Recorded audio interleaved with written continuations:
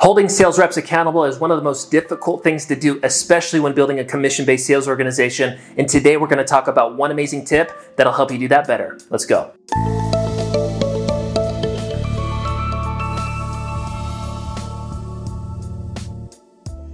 Hey guys, it's Ryan Holman, founder of Sales Recruiting University, and every week we come to you with unique information that's coming up in our services and our mastermind programs. So we recruit over 1,000 commission-based sales reps every single month, and a part of those services include coaching and consultation mastermind calls around onboarding, training, interviews, compensation, recruiting, leadership, culture, all sorts of things. And in these videos, we bring up stuff that came up for our clients in the previous week. And again, today we're going to talk about the topic of accountability. How do we actually hold reps accountable? Now, there is a lot that is included in doing that well, and it is a learning curve, but today, again, we're talking about one really practical thing that you can literally implement today, tomorrow, and it's going to positively impact the way that you manage your sales team. And we call this the expectation agreement. So our recruiting process consists of advertisements, a screening and scheduling process, pushing all the best candidates into group interviews, going through an 8-step presentation, kind of pitching the dream, and then funneling people into an 8-step final interview process and closing up whoever you close,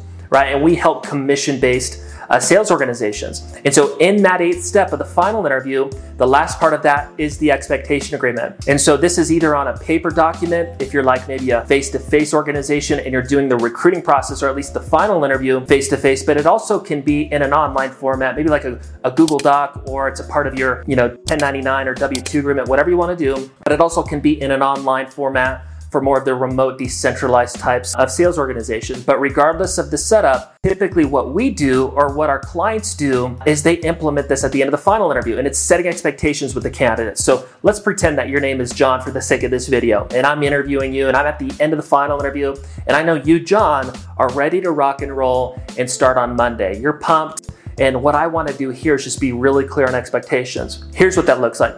John, I'm so excited for you to start on Monday. I think you're absolutely going to crush it in the sales position. One of the things I want to do before we get your independent contractor agreement out is I want to set really clear expectations. So I have something called an expectation agreement. It just lists out 8 things, John. And so these are things that we discussed both in the group interview and the final interview process already. So you may be 100% clear in all of them, but what I want you to do is I want you to read over these things. They're pretty much the bare minimums that we expect. And by the way, we think you're going to do more than the bare minimum, but they're the bare minimum things that we expect, and that also ensure your success financially and within our culture. And so we want you to read these things, bring up any questions or concerns. Let's talk through them right now. And John, pretty much what you're saying after you kind of sign off on these bare minimums in the expectation agreement is you're saying, hey, Ryan, you can hold me accountable to these things. Okay, and it just allows us, John, to start off a relationship. So read these things over. Let me know if any questions or concerns come up. We'll discuss it, and then we'll get you ready to roll for Monday. Okay, now when John reads this, he's reading things like, staying positive, right? And these can be whatever you want. They can be general culture things. They can be sales activity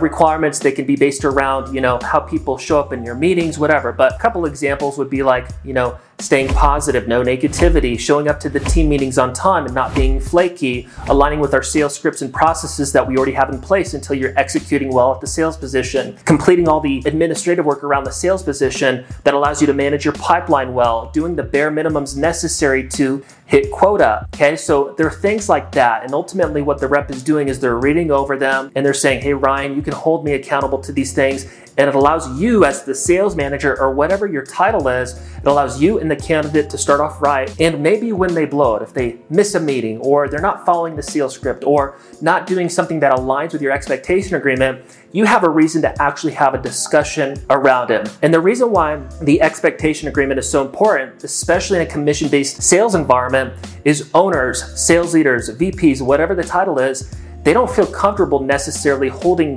commission-based salespeople because they're not getting like a salary or anything, and a lot of times no leads. They're not comfortable holding them accountable because they're in a general commission-based sales environment. But if you want your culture to be a great culture that shows up and is positive, that's a culture of production, you have to hold people accountable. And this is one of the easiest ways to start off that managerial process of accountability is the expectation agreement. So maybe when they miss a meeting or they're not aligning with the sales scripts, whatever it is, you can bring that up without being a micromanager. That's what you don't want to do. That's why people are uncomfortable holding people accountable, is because they feel micromanaging, and most people don't like to be micromanaged, especially entrepreneurs like us and maybe sales managers like you.